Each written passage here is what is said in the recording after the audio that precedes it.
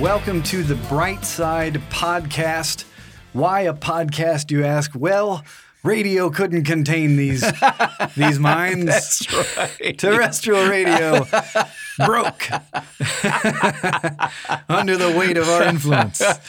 So we do this show now because we heard from people that know about this stuff.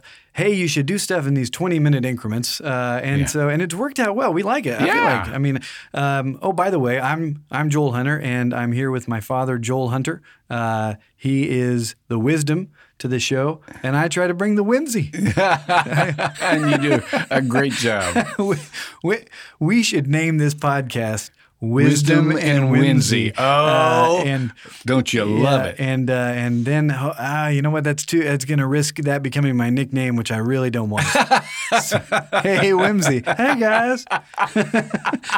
Wait up. So we are in the middle of a little series here where we're talking about the idea of again, I've just heard it used so many times that what doesn't kill you make you stronger, but sadly, that really describes this series well. So the idea that what doesn't kill you makes you stronger. An example of that would be the syphilis that eventually did kill Nietzsche. That did not make him stronger because it actually did kill him. But for a while, strengthen that because you have to overcome the adversity that you face. And I think if you take that phrase too literally, it's patently stupid. You know, there can be things that don't kill you and make you much, much weaker. But that's why there's an importance to having the right amount of stress or injury or discomfort or irritation in order to get stronger. Because the common rebuttal of, well, what if a safe falls on your head? You're not going to get much stronger from that. But if you pick up weights that are a fraction of the weight of a safe and you pick them up over and over again, you get a lot stronger. That's right. And that's a really good example of hormetic stress. So hormesis is the process by which your body – I have a paperclip stuck to my arm. I looked down, I was like, what is this? And I just, apparently I have a lot of magnetism just actually in myself. I don't even know how I need to get that checked out. I don't think I'm supposed to be magnetic, but a paperclip just stuck to me. Punched the microphone. So this is going good. We're professionals. Don't try this at home. I'm sorry. I'm getting used to my new role as Magneto, and everything's been thrown off. So, hormesis is the description is the word for the process by which your body takes stress in and has a response to it that says, okay, next time I need to be ready for this, and as a little insurance, a little bit stronger than that. You know, right. it overcomes that. Probably the most famous example would be vaccines. That would be something where your body is given a sample of a weakened virus or just some antigens from the virus, and then it's enough for your immune system to say, hey, we don't want this around, and so now you've got these B cells and killer T cells that are roving, always ready for that, you know, and that way if it's around, it can't get you. Yeah. We have Jonah Salk to thank for that, and a lot of other pioneers. Vaccines are somewhat controversial. I don't want to talk about it because I will offend someone, I'm sure. But I would just say my summary of that is, please vaccinate your children. That's right. That's right. Because there's a lot to do with herd immunity and stuff like that. Anyway, but that's not what we're here to talk about. We're here to talk about hormetic stress and what it does for the body. So, Pop, you've been reading about this some. What's piqued your interest in this idea? Well, this is part of what I'm doing right now is at 71 years old, I'm thinking, okay, how many years do I have left of a healthy life? How can I make sure that I have maximum health for the years I have left? And so I've been listening to a lot of tapes, and they do talk about the nutrition, the exercise, all of the basics of keeping yourself healthy and not strangely, but much to the point, they talk about hormesis. Hormesis, by the way, the term comes, and Joel will fill us in on the science of this. but it's a branch of toxicology.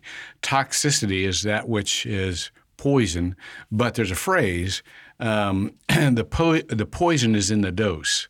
And so there are things that just irritate you enough, add enough stress to help your body overcome what that is, and that then makes you stronger. If you have too much of it, then it will do you harm. But if you have just a little of it, it'll do you good. And so some of the stuff like in nutrition, one of the reasons that broccoli is so good for you is it's slightly toxic. It irritates your body to the point where it stimulates growth. Same thing with coffee.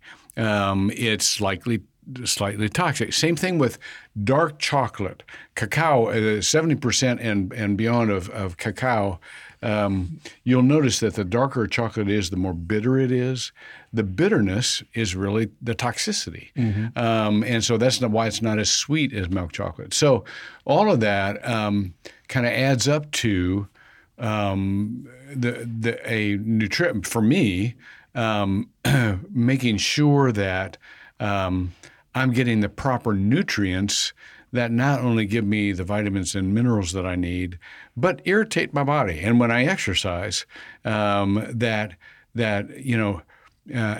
I fast, somebody once said, unless you are out of breath and hungry on a regular basis, your body is not going to develop its fullest strength. But both of those are forms of minor stress that will build you back stronger. Yeah, and out of breath and hungry. And it's a good example of how hormetic stress is. It's not accidentally. It's purposefully titratable to the individual. So out of breath and hungry could really easily describe someone who weighs 400 pounds and is walking to the kitchen. And for that person, that is hormetic stress. Now, it's immediately canceled out by a bunch of ding-dongs where it doesn't, you've undone That's any right. good. Exactly. But if you can put yourself in a place where you're uncomfortable enough to be out of breath and or hungry, and then you overcome that, it takes more to do that same thing the next time. And that's true of exercise. That's true of fasting. It's true of most of life because your body the fun thing about the human body, and just honestly, kingdom Animalia in general, it is so insanely, absurdly, incredibly complicated that its ability to respond to the environment, where we go through and that whole idea of thinking God's thoughts after him, it's constantly just there's stuff every year in science where we're just like, this is incredible that the body was built in order to respond to this stuff. And so it responds to the stress in the environment. Now, there are different stressors, but for almost every stress, there is a low enough dose that it will make you stronger in response to that. The one that we're not totally sure on is ionizing radiation. It's possible. That one you should avoid. For the general audience, not for me, because of course I know what it is. But would you explain ionizing radiation? Sure. So if you have enough, so there's this whole electromagnetic spectrum, everything from gamma rays all the way to really, really long radio waves that are gamma rays, by the way, is what made the Hulk. Yeah. So so in Bruce Banner's case, he's the only example where it was helpful. But in general, the smaller the wavelength, the higher the energy. And so the higher the energy, the more damage it does to, in this case, living structures around it. So gamma radiation would be the ultimate example. Like gamma radiation is what's inside the core of the sun. And so as it loses its energy towards the surface of the sun and travels towards us, it gets all the way to just being visible light. It increases its wavelength by orders of magnitude. But really, really high intensity radiation isn't great. Interestingly enough, though, the sun is another good example because if you're looking at UVB and UVC light, that's something that you get tan from, but your body is actually built to take some of that quote unquote damage. And matter of fact, you need some of that in order to turn vitamin D into its active version. Because 125 dicholecalciferol, because until then, when it's just calciferol, it just doesn't do much for you. And so people need exposure to UV light in order to make vitamin D, which is an important thing. Or you can take, since we're smart now and we know how to just make vitamin D, you can also just take it. But it's way more fun to just go sit in the sun for a little bit. But it's a good example that of any medicine at a high enough dose becomes poison or toxic, and the sun is a good example that you can also get way too much radiation and get yourself some of that basal cell carcinoma, and that's not good. So hormetic stress, it's hard to find too many sources of it where it's not good for you in some way. One of the ones that's gaining some traction in a positive way is this idea of saunas, the idea of making yourself extremely hot for short periods of time. And this is something that the Finnish, they've known forever. They're like, I can't believe you're just now figuring it out. Is that some Finnish? Well, heredity and it did. Oh, we like to see the sun is in the snow. Where's my fish? So they also get a lot of omega-3s. And so saunas are, it's funny because I feel like the cultural picture of it, and I think this is slowly changing, but the cultural picture of it is not generally favorable because people are like, I don't want to go sit next to naked old people. Full disclosure, by the way, Joel does this. He's what he's describing. I don't sit next to naked old people. Well, no, I didn't mean that. How dare part. you? I didn't mean that part. My character. But you go to extreme hot and extreme cold. That is true. Yeah, environments. That is true. And so it's because it's not something that I like sought out in advance. I was like I'd really like to be very physically uncomfortable, or socially uncomfortable.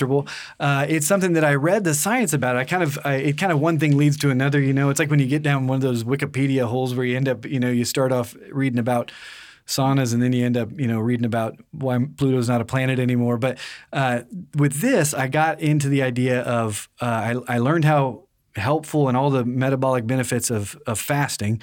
And then that led to learning more and more about hormetic stress. And then that led to learning about cold plunges, and that led to learning about saunas. But the deal with a sauna, it's the most well-studied of all these different hormetic stressors. There was a study out of Finland where they took men aged 50 to 65 to enter them into the study and found that all-cause mortality, which means everything, from cancer to heart disease to everything else, all-cause mortality in people that had been in a sauna a couple of times a week was down 24% compared to over 20 years, over a 20-year period, compared to people that hadn't done it at all, 24%. But they found it was dose dependent. People that did it 4 to 7 times a week, all-cause mortality was decreased by 40% just from, and that was with, holding all the other variables constant as best you can with a longitudinal study like that. And so that got people's attention, and so they started doing more research into it. And it turns out there's this very real phenomenon. That's not really a good word for it, but there's a part of our genome that produces these heat shock proteins. And heat shock proteins, kind of well established that they exist, they respond to stress. Now, they got called heat shock proteins because at first we thought it was just heat that brought them out. Turns out other types of stress do it as well. Cold does, and just general stressors, exercise. But they got their name because it was first realized that when people are under extreme heat, these heat shock proteins are expressed, and beyond that, they're mobilized, and they stay around for a while. It's still measurable increases in the blood for 1 to 2 weeks afterwards. But what heat shock proteins do, they are specialists. They're chaperone molecules, and what chaperones do is beyond just the normal like field trip chaperones. Molecularly, as macromolecules inside the body, chaperones, they are the guiding proteins to help other proteins fold the way they're supposed to. So the way our body works is we have DNA that is transcribed into RNA, and then which is then out in the regular rest of the cell. DNA kind of it's like in the VIP club. It only stays in the nucleus. RNA gets sent out to the rest of the cell, and RNA is what gets transcribed into. DNA gets translated into RNA. That's the technical. And RNA gets transcribed into proteins, and proteins are just. You only got 20 amino acids, and they're in different orders, but it's the same way as you only have 26 letters in the alphabet, but you can say a lot of words. And so in this case, the words can be 800 letters long, and so it prints out these proteins, and they're all just linked one to the end to end, all the way. But they fold on themselves into these specific shapes, and that's how they can do what they do. Hemoglobin can carry oxygen because of the way it's folded, and it ends up so that it's got a basket basically that's perfectly configured to carry oxygen. By the way, that basket is even more perfectly configured to carry carbon monoxide, which is why it kills you because hemoglobin will bond to that instead. So anyway, what happens with aging is our cells start to degrade, and more specifically, the proteins that make up our cells, because that's what makes it, that's what builds it all, they start to degrade too. It gets a little bit raggedy. Things don't get folded quite right. And so anything that you can do to increase the proper folding of these proteins will increase people's health and longevity, and that's what heat shock proteins do. Alzheimer's is a great example, and this is true of different other dementias as well. But Alzheimer's is the most well studied. You have these beta amyloid plaques, and beta amyloid is these beta folds. That's a specific way that protein can be folded, and they should not be folded that way. And so instead of providing structure and providing support, they clog the highways. It's a traffic jam of all these cars that can't run, and so.